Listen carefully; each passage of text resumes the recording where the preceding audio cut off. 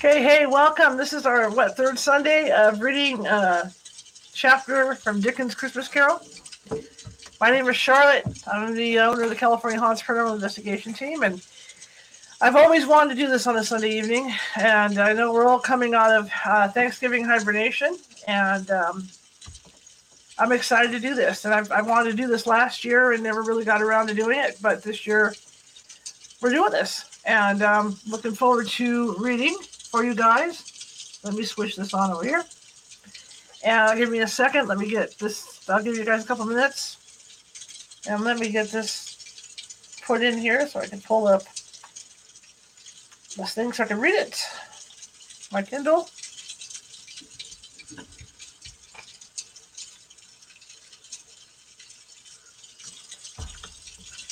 We're on Stave 4. And as you can tell, what you can't tell is I've got a fireplace behind me. Nah, not really, but you can hear the sound of the fireplace behind me.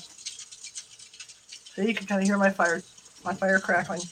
Anyway, welcome. I'm going to start reading right now. I'll give it a couple more minutes, and I see you guys. Okay. So we're going to read what they call Chapter 4, or he calls it Stave 4. So we're going to be reading that today. And, yeah. I want to give a quick shout out to people. Usually I do this during the regular show, but our YouTube numbers are going through the roof, and our download numbers are going through the roof for the podcast. So I'm really excited about that. This month we've gained a lot, and so we're starting to get our name out there. Let's keep this going, okay? Okay. A couple more minutes. We'll go to 6:33 and we'll get the show on the road, as they say. But welcome. If you don't know who I am, my name is Charlotte. I'm the owner-operator of the California Haunts Paranormal Investigation Team based out of Sacramento. We are 35 strong up and down the state of California, Oregon, Washington, and Hawaii. Did I get it right? Oregon, Washington, Hawaii, Nevada. Yes, Nevada. The state of Nevada. I forgot. I keep forgetting about Nevada. Our neighbors. All right, so we're going to start reading. And this is Stave 4. In fact, one of my friends gifted me with a really cool hardcover of Dickens. You know, the size like this, same size as my tablet, of the same story. So I'm real excited about that. Really excited. But I'm going to read it off my tablet. The Last of the Spirits. The phantom slowly, gravely, silently approached. When it came near him, Scrooge bent down upon his knee, for in the very air through which this spirit moved, it seemed to scatter gloom and mystery. It was shrouded in a deep black garment, which concealed its head, its face, its form, and left nothing of it visible, save one outstretched hand. But for this, it would have been difficult to detach its figure from the night, and separate it from the darkness by which it was surrounded. He felt that it was tall and stately when it came beside him, and that its mysterious presence filled him with a solemn dread. He knew no more, for the spirit neither spoke nor moved. "I am in the presence of the ghost of Christmas yet to come?" asked Scrooge. The spirit answered not, but pointed onward with its hand. "You are about to show me shadows of things that have not yet happened, but will happen in the time before us," Scrooge pursued. Is that so, spirit?" The upper portion of the garment was contracted for an instant in its folds, as if the spirit had inclined its head. That was the only answer he received. Although well used to ghostly company by this time, Scrooge feared the silent shape so much that his legs trembled beneath him, and he found that he could hardly stand when he prepared to follow it. The spirit paused a moment, as observing his condition and giving him time to recover. But Scrooge was all the worse for this. It thrilled him with a vague, uncertain horror to know that, behind the dusky shroud, there were ghostly eyes intently fixed upon him, while he, though he stretched his own to the utmost, could see nothing but a spectral hand and one great heap of black. "Ghost of the future," he explained. "I fear you more than any spectre I've seen. But as I know your purpose is to do me good, and as I hope to live to be another man from what I was, I am prepared to bear your company and do it with a thankful heart. Will you not speak to me?" It gave him no reply. The hand was pointed straight before them. "Lead on," said Scrooge. "Lead on. The night is wanted. The night is waning fast, and it is precious time to me. I know. Lead on, Spirit. Lead on, Spirit." The phantom moved away as it had come towards him. Scrooge followed in the shadow of its dress, which bore him up, he thought, and carried him along. They scarcely seemed to enter the city, for the city rather seemed to spring up about them and encompass them of its own act. But there they were in the heart of it, on change amongst the merchants, who hurried up and down and clinked the money in their pockets, and conversed in groups, and looked at their watches, and trifled thoughtfully with their great gold seals, and so forth, as Scrooge had seen them often do. The Spirit stopped beside one little knot of businessmen. Observing that the hand was pointed to them, Scrooge advanced to listen to their talk. "No," said a great fat man with a monstrous chin. "I don't know much about it. Either way, I only know he's dead." "When did he die?" inquired another. "Last night, I believe." "Why, what was the matter with him?" asked a third, taking a vast quantity of snuff out of a very large snuff box. "I thought he'd never die." "God knows," said the first with a yawn. "What has he done with his money?" asked a red-faced gentleman with a pendulous expression on the end of his nose that shook like the gills of a turkey cock. "I haven't heard," said the man with the large chin, yawning again. "Left it to his company, perhaps. He hasn't left it to me, that's all I know."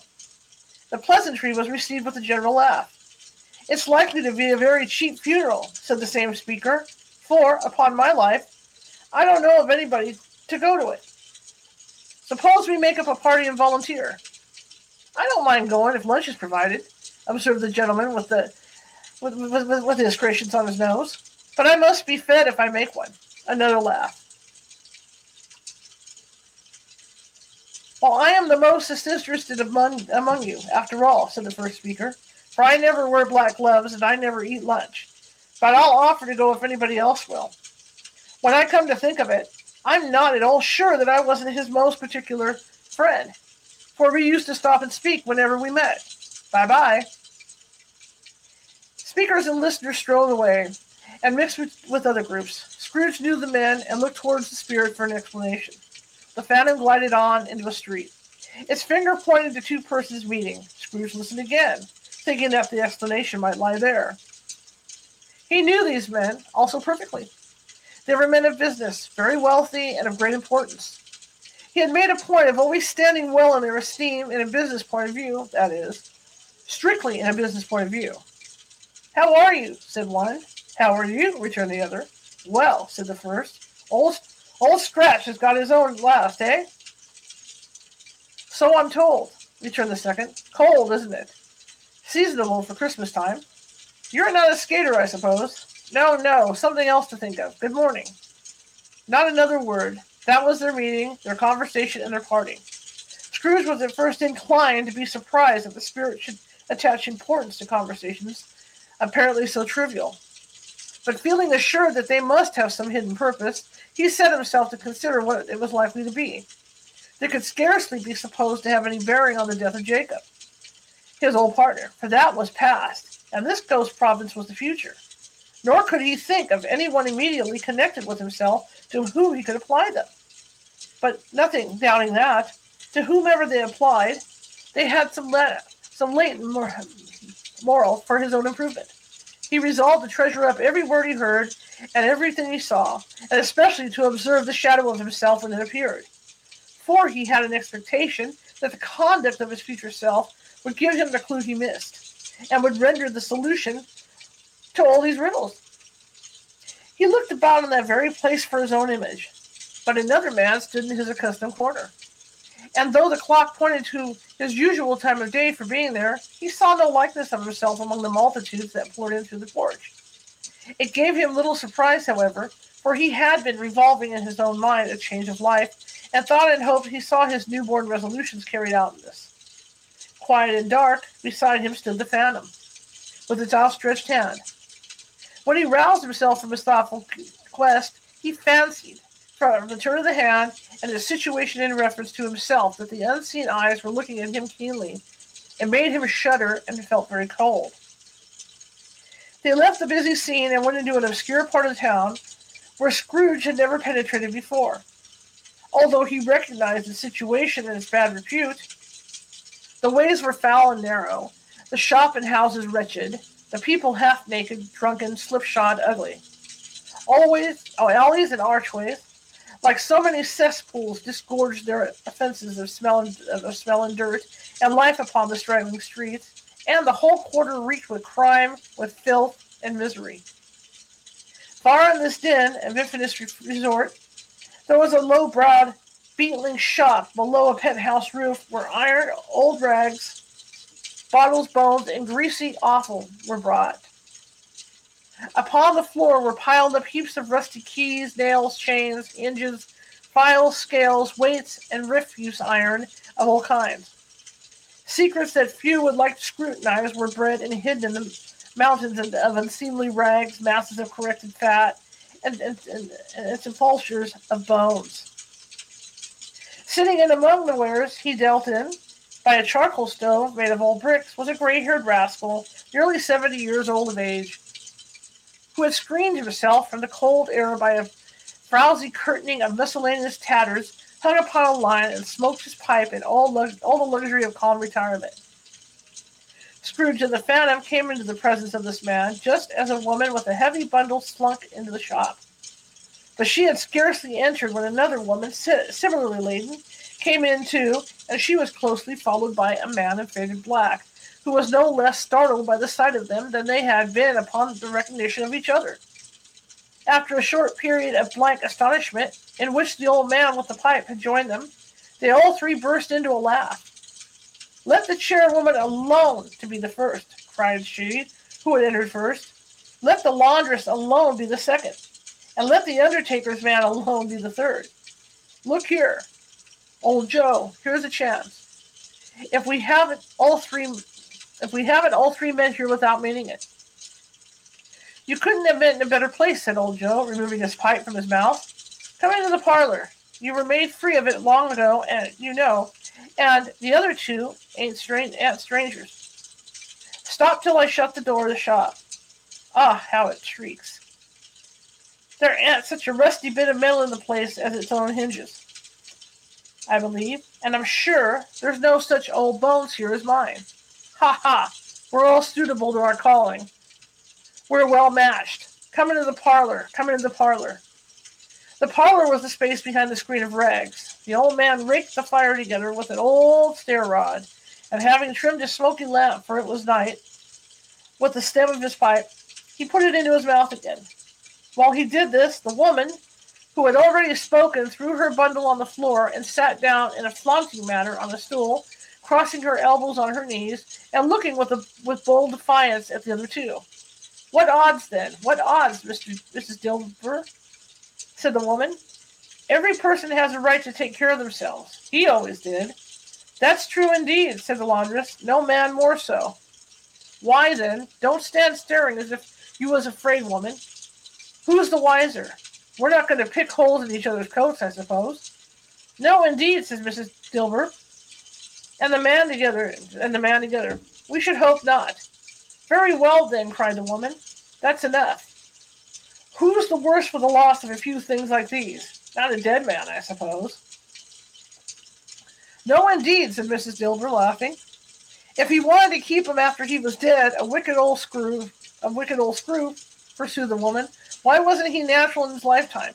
If he had been, he'd have had somebody to look after him when he was struck with death, instead of lying gasping out his last there alone by himself." "It's the truest word that was ever spoke," said Mrs. Dilber. "It's a judgment on him." "I wish it was a little heavier judgment," replied the woman, "and it should have been. You may depend upon it, if I could have laid my hands on anything else. Open that bundle, old Joe, and let me know the value of it. Speak out plain. I'm not afraid to be the first, nor afraid for them to see it. We knew pretty well that we were helping ourselves before we met here." "I believe. It's no sin. Open the bundle, Joe." But the gallantry of her friends would not allow this, and the man in faded black, mounting the breech first, produced his plunder. It was not extensive. A seal or two, a pencil case, a pair of sleeve buttons, and a brooch of no great value. For all. They were severely examined and appraised by old Joe, who chalked the sums he was disposed to give for each upon the wall, and added them up into a total when he found that there was nothing more to come. "That's your account," said Joe, "and I wouldn't give another sixpence. If I was to be boiled for not doing it, who's next?" Mrs. Dilber was next. Sheets and towels, a little wearing apparel, 2 old-fashioned silver teaspoons, a pair of sugar tongs, and a few boots. Her account was stated on the wall in the same manner. "I always give too much to ladies. It's a weakness of mine, and that's the way I ruin myself," said old Joe. "That's your account, if you ask me for another penny, and it made it an open question. I'd repent of being so liberal, and knock off half a crown. And now undo my bundle, Joe," said the first woman. Joe went down on his knees for the great inconvenience of opening it, and, having unfastened a great many knots, dragged out a large heavy roll of some dark stuff. "What do you call this?" said Joe. "Bed curtains?" "Ah," returned the woman, laughing and leaning forward on her crossed arms. "Bed curtains. You don't mean to say you took 'em down, rings and all, with him lying there," said Joe. "Yes, I do," replied the woman. "Why not?" "You were born to make your fortune," said Joe, "and you'll certainly do it. I certainly shan't hold my hand when I can get anything in it by reaching it out, for the sake of such a man as he was. I promise you, Joe," returned the woman coolly. "Don't drop that oil upon the blankets now." "His blankets?" asked Joe. "Who else's do you think?" replied the woman. "He isn't likely to take cold without 'em, I dare say." "I hope he didn't die of anything catching, eh?" said old Joe, stopping into his work and looking up. "Don't you be afraid of that," returned the woman. "I ain't so fond of his company that I'd loiter about him for such things, if he did. You may look through that shirt till your eyes ache, but you won't find a hole in it, nor a threadbare place. It's the best he had, and a fine one too. They'd have wasted it if it hadn't been for me."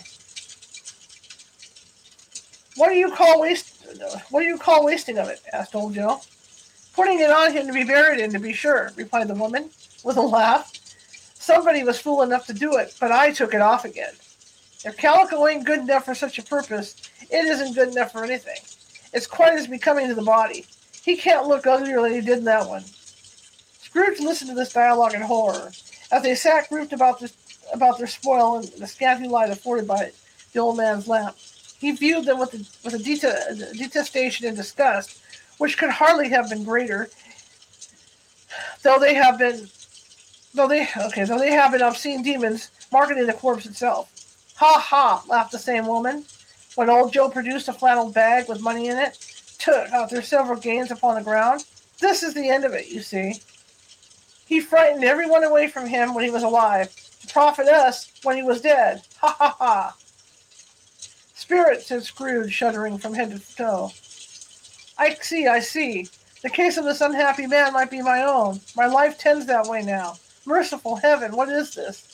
He recoiled in terror, for the scene had changed, and now he almost touched a bed, a bare, uncurtained bed, on which, beneath a ragged sheet, there lay something covered up, which, though it was dumb, announced itself in an awful language. The room was very dark, too, to be observed with any accuracy, though Scrooge glanced around it, in obedience to a secret impulse, anxious to know what kind of room it was. A pale light, rising in the outer air, fell straight upon the bed, and on it, plundered and bereft, unwashed, unwept, uncared for, was the body of this man. Scrooge glanced toward the phantom. Its steady hand was pointed to the head. The cover was so carelessly adjusted that the slightest raising of it, the motion of a finger upon Scrooge's part, would have disclosed the face. He thought of it, felt how easy it would be to do, and longed to do it. But he had no more power to withdraw the veil than to dismiss the spectre at his side. "Oh, cold, rigid, dreadful death, set up thine altar here, and dress it with such terrors as thou hast at thy command, for this is thy dominion. But of the loved, revered, and honored head, thou canst not turn one hair to thy dread purposes, or make one feature odious. It is not that the hand is heavy and will fall down when released. It is not that the heart and pulse are still. but that the hand was open, generous, and true, the heart brave, warm and tender, and the pulse a man's. Strike, shadow, strike, and see his good deeds springing from the wound, to sow the world with life immortal. No voice pronounced these words in Scrooge's ears, and yet he heard them when he looked upon the bed. He thought if this man could be raised up now, what would be his foremost thoughts? Avarice? Hard dealing? Griping cares? They had brought him to a rich end truly. He lay in the dark, empty house with not a man, a woman, or a child to say he was kind to me in this or that. And for that memory of one kind word, I will be kind to him. A cat was tearing at the door, and there was a sound of gnawing rats beneath the hearthstone. What they wanted in the room of death, and why they were so restless and disturbed, Scrooge did not dare think. Spirit, he said, this is a fearful place. In leaving it, I shall not leave its lesson. Trust me. Let us go. Still the ghost pointed with an unmoved finger to the head. I understand you, Scrooge returned, and I would do it if I could, but I have not the power, Spirit. I have not the power. Again it seemed to look upon him. If there is any person in this town who feels emotion caused by this man's death, said Scrooge, quite agonized, show that person to me, Spirit, I beseech you. The phantom spread his dark robe before him for a moment, like a wing, and withdrawing it, revealed a room by daylight, where a mother and her children were. She was expecting someone, and with anxious eagerness, for she walked up and down the room, started at each sound, looked out from the window, glanced at the clock, tried, but in vain, to work with her needle, and could hardly bear the voices of her children in their play. At length, the long-expected knock was heard. She hurried to the door and met her husband, a man whose face was careworn and depressed, though he was young. There was a remarkable expression in it now, a kind of serious delight of which he felt ashamed, and which he struggled to repress. He sat down to the dinner that had been hoarding for him by the fire, and when she asked him faintly what news, which was not until after a long silence, he appeared embarrassed. Is it good, she said, or bad, to help him? Bad, he answered. We are quite ruined? No, there is hope yet, Caroline. If he relents, she said, amazed there is. Nothing is past hope, if such miracle has happened. He is past relenting, said her husband. He is dead. She was a mild and patient creature, if her face spoke truth, but she was thankful in her soul to hear it. And she said so with clasped hands. She prayed forgiveness for the next moment, and was sorry. But the first was the emotion of her heart. What the half-drunken woman, whom I told you of last night, said to me when I tried to see him, and obtained a week's delay, and what I thought was a mere excuse to avoid me, turns out to have been quite true. He was not only very ill, but dying then. To whom will our debt be transferred? I don't know. But before that time, we shall be ready with the money, and even though we were not, it would be bad fortune indeed to find so merciless a creditor in his successor. We may sleep tonight with light hearts, Caroline. Yes, soften it as they would, their hearts were lighter, the children's faces, hushed and clustered, round to hear what they so little understood, were brighter. And it was a happier house for this man's death. The only emotion that the ghost could show him, caused by the event, was one of pleasure. Let me see some tenderness connected with the death, said Scrooge, or that dark chamber, Spirit, which we just left now, will be forever present to me. The ghost conducted him through several streets familiar to his feet, and as they went along, Scrooge looked here and there to find himself, but nowhere was he to be seen. They entered poor Bob Cratchit's house, the dwelling he had visited before, and found the mother and the children seated round the fire. Quiet, very quiet. The noisy little Cratchits were as still as statues in one corner and sat looking up at Peter, who had a book before him. The mother and her daughters were engaged in sewing, but surely they were very quiet. And he took a child and set him in the midst of them. Where had Scrooge heard these words? He had not dreamed them. The boy must have read them out as he and the Spirit crossed the threshold. Why did he not go on? The mother laid her work upon the table and put her hand up to her face. The color hurts my eyes, she said. The color? Ah, poor Tiny Tim.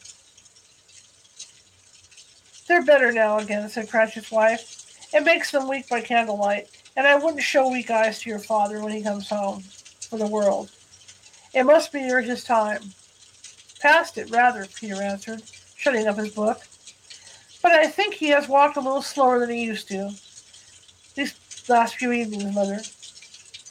They were very quiet again. At last she said, in a steady, cheerful voice that only faltered once, I have known him walk with Tiny Tim upon his shoulders very fast indeed. And so have I, cried Peter, often. And so have I, exclaimed another. So had all. But he was very light to carry, she resumed, intent upon her work, and his father loved him so that it was no trouble. And there is your father at the door. She hurried out to meet him, and little Bob and his comforter, he had need of it, poor fellow, came in. His tea was ready for him on the hob, and they all tried who should help him to it the most.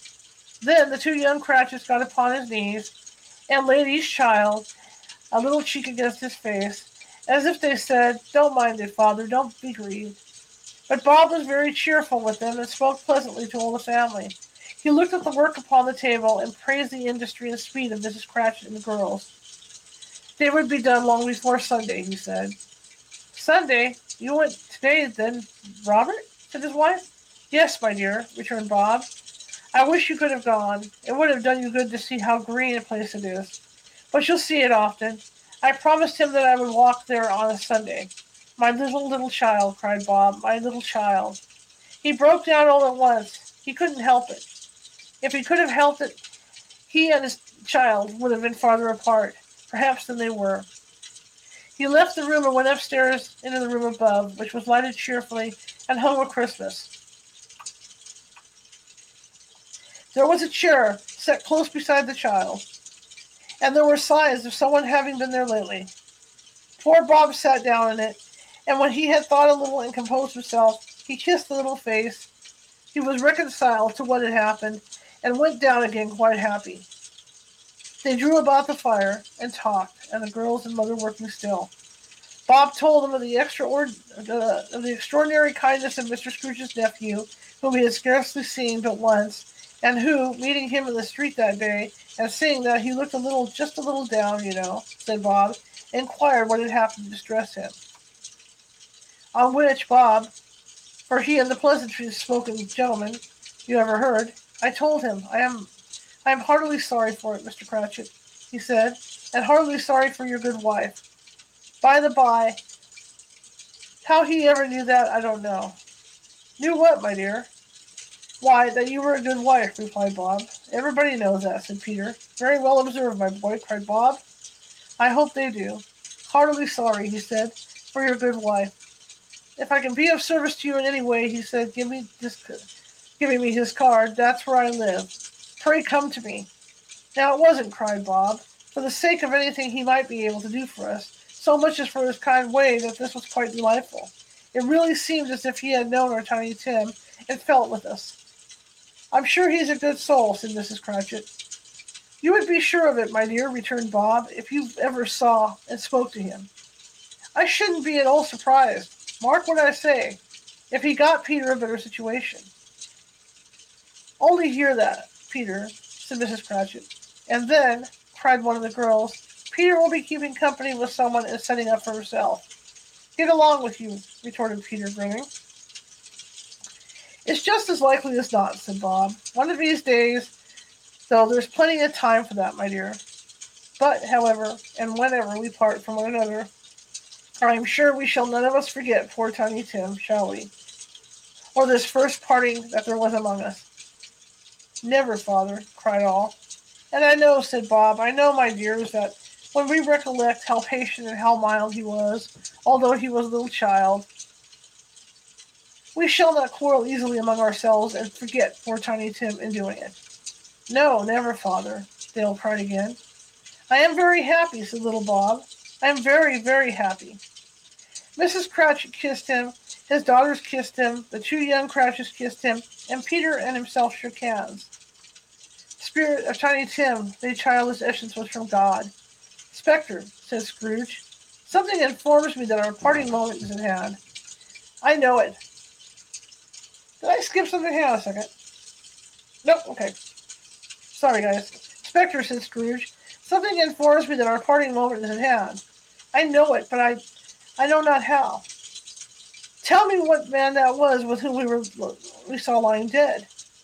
The ghost of Christmas yet to come conveyed him, as before, through a different time. Though at a different time, he thought. Indeed, there seemed to be no order in these latter visions, save that they were in the future, into the resorts of businessmen, but showed him not himself. Indeed, the spirit did not stay for anything, but went straight on as if to the end just now desired, until besought by Scrooge to tarry for a moment. This court, said Scrooge, through which we hurry now, is where my place of occupation is, and has been for a length of time. I see the house. Let me behold what I shall be in days to come. The spirit stopped. The hand was pointed elsewhere. The house is yonder, Scrooge explained. Why do you point away? The inexorable finger underwent no change. Scrooge hastened to the window of his office and looked in. It was an office still, but not his. The furniture was not the same, and the figure in the chair was not himself. The phantom pointed as before. He joined it once again, and wondering why and whither he had gone accompanied it until he reached an iron gate. He paused to look around before entering. A churchyard. Here, said the wretched man, whose name he had now to learn, lay underneath the ground.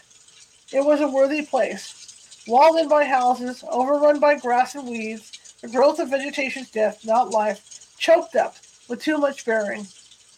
Fat with repleted appetite, a worthy place. The spirit stood among the graves and pointed down to one.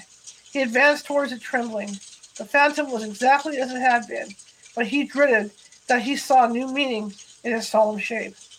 Before I draw nearer to that stone to which you point, said Scrooge, answer me one question. Are those the shadows of things that will be, or are they shadows of things that may be only? Still the ghost pointed downward to the grave by which it stood. Men's courses were for shadow curtains ends, to which, if persevered in, they must lead, said Scrooge. But if the courses be departed from, the ends will change. Say it is thus with what you show me. The spirit was immovable as always. Scrooge crept towards it, trembling as he went, following the finger, read upon the stone of the neglected grave his own name, Ebenezer Scrooge. Am I that man who lay upon the bed? He cried upon his knees. The finger pointed from the grave to him and back again. No, spirit. Oh, no, no, no. The finger was still there. Spirit, he cried, tight clutching at its robe. Hear me. I am not the man I was. I will not be the man I must have been for this intercourse. Why show me this, if I am past all hope? For the first time the hand appeared to shake. Good spirit, he pursued, as down upon the ground he fell before it. Your nature intercedes for me and pities me. Assure me that I yet change these shadows you have shown me by an altered life. The hand trembled. I will honor Christmas in my heart and try to keep it all year. I will live in the past, the present, and the future. The spirits of all three shall strive within me.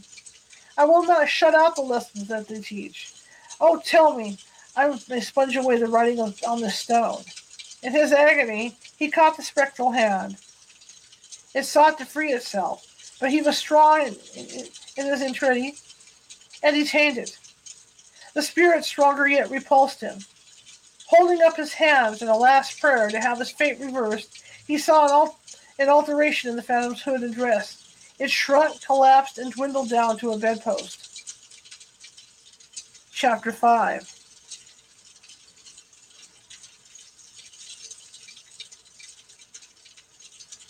Yes, and the bedpost was his own. The bed was his own, the room was his own, best and happiest all the time. The time before him was his own, to make amends in. I will live in the past, the present, and the future, Scrooge repeated, as he scrambled out of bed. The spirits of all three shall strive within me. Oh, Jacob Marley, Okay, let me go. I skipped one. Okay. Oh, Jacob Marley. Heaven, heaven in the Christmas time will be praised. Heaven in Christmas time be praised for this. I say it on my knees, old Jacob, on my knees. He was so fluttered and so glowing with his good intentions that his broken voice could scarcely answer to his call. He had been sobbing violently in his conflict with the spirit, and his face was wet with tears. "They are not torn down," cried Scrooge, folding one of his bed curtains in his arms. "They are not torn down. Rings and all. They are here. I am here. The shadows of the things that would have been may be dispelled. They will be. I know they will." His hands were busy with his garments all this time, turning them inside out, putting them on upside down, tearing them, mislaying them, making them parties to every kind of extravagance. "I don't know what to do," cried Scrooge, laughing and crying in the same breath, and making a perfect macoon of himself with his stockings. "I am as light as a feather. I am as happy as an angel. I am as merry as a schoolboy. I am as giddy as a drunken man. A Merry Christmas to everybody. A Happy New Year to all the world. Hello here. Whoop. Hello." He had frisked into the sitting room and was now standing there, perfectly winded. "There was a saucepan that the gruel was in," cried Scrooge, starting off again, and going round the fireplace. "There's the door by which the ghost of Jacob Marley entered. There's the corner where the ghost of Christmas present sat. There was the window where I saw the wandering spirits. It's all right. It's all true. It all happened. Ha, ha, ha." Really, for a man who had been out of practice for so many years, it was a splendid laugh. A most illustrious laugh. The father of a long, long line of brilliant laughs. "I don't know what day of the month it is," said Scrooge. "I don't know how long I have been among the spirits. I don't know anything. I'm quite a baby. Never mind. I don't care. I'd rather be a baby. Hello, whoop, hello, here." He was checked in his transports by the churches ringing out the lustiest of peals he had ever heard. Clash, clash, hammer, ding dong, bell, bell, ding dong, hammer, clash, clash. Oh, glorious, glorious. Running to the window, he opened it and put out his head. No fog, no mist. Clear, bright, jovial stirring, cold, cold, piping for the blood to dance to. Golden sunlight, heavenly sky, sweet fresh air, merry bells. Oh, glorious, glorious. "What's today?" cried Scrooge, calling downward to a boy in Sunday clothes, who perhaps has loitered in to look about him.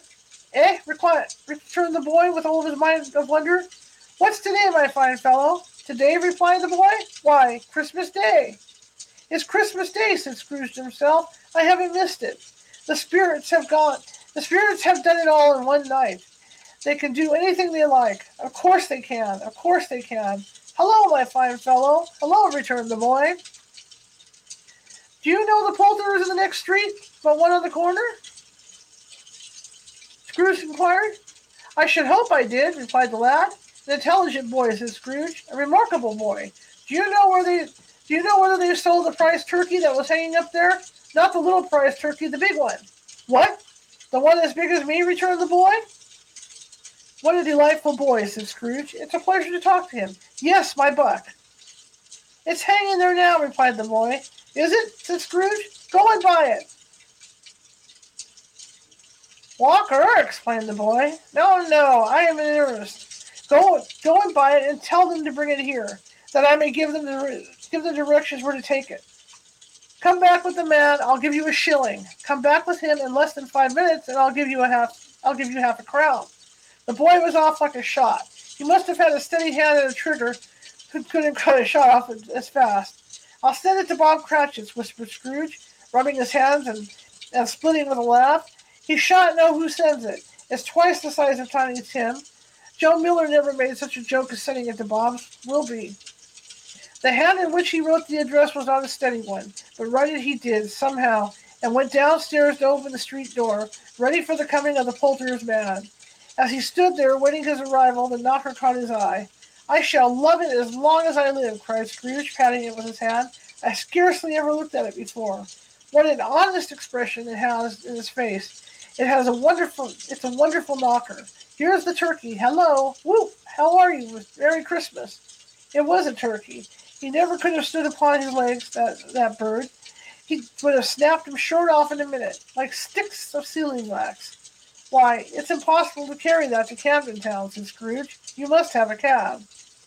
The chuckle with which he said this, and the chuckle with which he paid for the turkey, and the chuckle with which he paid for the cab, and the chuckle with which he recompensed the boy were only to be exceeded by the chuckle with which he sat down breathless in his chair again, and chuckled till he cried. Shaving was not an easy task, for his hand continued to shake very much, and shaving requires attention, even when you don't dance while you're at it. But if he had cut the end of his nose off, he would have put a piece of sticking plaster over it and been quite satisfied. He dressed himself, all in his best, and at last got out on the streets. The people were by this time pouring forth, and he had seen them with the ghost, as he had seen them with the ghost of Christmas past, a present. And walking with his hands behind him, Scrooge regarded everyone with a delighted smile. He looked so irresistibly pleasant, in a word, that 3 or 4 good-humored fellows said, "Good morning, sir. A Merry Christmas to you." And Scrooge said often afterwards that, of all the blithe sounds he had ever heard, those were the blithest to his ears. He had not gone far when, coming on towards him, he was beheld the portly gentleman who had walked into his counting-house the day before, and said, "Scrooge and Marley's, I believe?" It sent a pang across his heart to think how this old gentleman would look upon him when they met. But he knew what path lay straight before him, and he took it. "My dear sir," said Scrooge, quickening his pace, and taking the old gentleman by both hands, "how do you do? I hope you succeeded yesterday. It was very kind of you, and Merry Christmas to you, sir." "Mr. Scrooge?" "Yes," said Scrooge, "that is my name, and I fear it may not be pleasant to you. Allow me to ask your pardon, and will you have the goodness—" "Here," Scrooge whispered in his ear. "Lord bless me," cried the gentleman, as if his breath was taken away.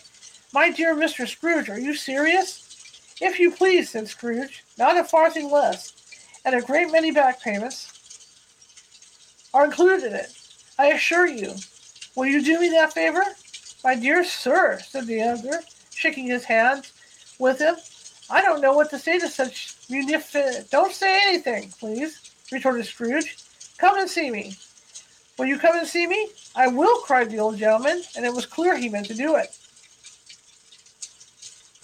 "Thank you," said Scrooge. "I am much obliged to you. I thank you 50 times, bless you."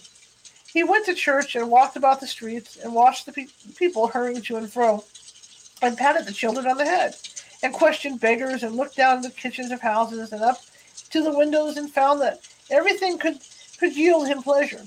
He had never dreamed that anything could give him so much happiness. In the afternoon he turned his steps towards his nephew's house. He passed the door a dozen times before he had the courage to go up and knock, but he made a dash and did it. "Is your master at home, my dear?" said Scrooge to the girl. "Nice girl, very." "Yes, sir." "Where is he, my love?" said Scrooge. "He's in the dining room, sir, along with mistress." "I'll show you upstairs, if you please." "Thank you. He knows me," said Scrooge, and with his hand already on the dining room lock, "I'll go in here, my dear." He turned it gently and sidled his face round the door. They were looking at the table, which was spread out in a great array, for these young housekeepers are always nervous on such points, and like to see that everything is right. "Fred," said Scrooge, "dear heart alive, how his niece by marriage started? Scrooge had forgotten for the moment about her sitting in the corner with the footstool, or he wouldn't have done it on any account. "Why, bless my soul," cried Fred, "who's that?" "It's I, your Uncle Scrooge. I have come to dinner. Will you let me in, Fred?" "Let him in. It is a mercy he didn't shake his arm off. He was at home in 5 minutes. Nothing could be heartier. His niece looked just the same. So did Topper when he came. So did the plump sister when she came. So did everyone when they came. Wonderful party, wonderful games, wonderful unanimity, wonderful happiness. But he was early at the office the next morning. Oh, he was early there. If he could only be there first and catch Bob Cratchit coming late. That was the thing that he had set his heart upon. And he did it. Yes, he did. The clock struck 9, no Bob. 1:15, no Bob. He was full 18 minutes and a half behind his time. Scrooge sat with his door wide open, that he might see him come into the tank. His hat was off before he opened the door, his comforter too. He was on his stool in a jiffy, driving away with his pen as if he were trying to overtake 9 o'clock. "Hello," growled Scrooge in his accustomed voice, as near as he could feign it. "What do you mean by coming here at this time of day?" "I am very sorry, sir," said Bob. "I am behind my time." "You are," repeated Scrooge. "Yes, I think you are. Step this way, sir, if you please." "It's only once a year, sir," pleaded Bob, appearing from the tank. "It shall not be repeated. I was making rather merry yesterday, sir." "Now I'll tell you what, my friend," said Scrooge. "I am not going to stand this sort of thing any longer. And therefore," he continued, leaping from his stool and giving Bob such a dig in the waistcoat that he staggered back into the tank again, "and therefore I'm about to raise your salary." Bob trembled and got a little nearer the ruler. He had a momentary idea of knocking Scrooge down with it, holding him, and calling to the people in the court for help in the strait waistcoat. "A Merry Christmas, Bob," said Scrooge, with an earnestness that could not be mistaken, as he clapped him on the back. "A merrier Christmas, Bob, my good fellow, than I have given you for many a year. I'll raise your salary and endeavor to assist your struggling family, and we will discuss your affairs this very afternoon over a Christmas bowl of smoking bishop. Make up the fires and buy another coal scuttle before you dot another I, Bob Cratchit." Scrooge was better than his word. He did it all, and infinitely more. And to Tiny Tim, who did not die, he was his second father. He became as good a friend, as good a master, and as good a man as the good old city knew, and any other good old city, town, or borough in the good old world. Some people laughed to see the alteration in him, but he let them laugh, and little heeded them, for he was wise enough to know that nothing ever happened on this globe for good in which some people did not have their fill of laughter in the outset. And knowing that such as these would be blind anyway, he thought it quite as well that they should wrinkle up their eyes and grins as have the malady in less attractive forms. His own heart laughed, and that was quite enough for him. He had no further intercourse with spirits, but lived upon the total abstinence principle ever afterwards.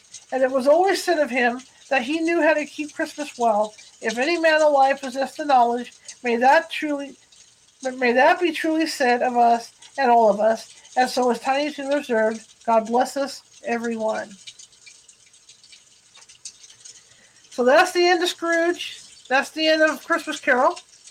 But it's interesting. I've never read it before. I've always, watched the movies, so it was interesting to get to read it. Next week we'll be back. I'll be back, and we're gonna read Mrs. Miracle from the Mrs. Miracle book, Debbie Macomber's Mrs. Miracle, to lead into the holidays. And as we get closer to Christmas Eve, we're gonna do a reading of Night Before Christmas too. But I'm glad everybody came today, and I hope you enjoyed the reading of A Christmas Carol. And I will see you next week for Debbie Macomber's Mrs. Miracle. Okay?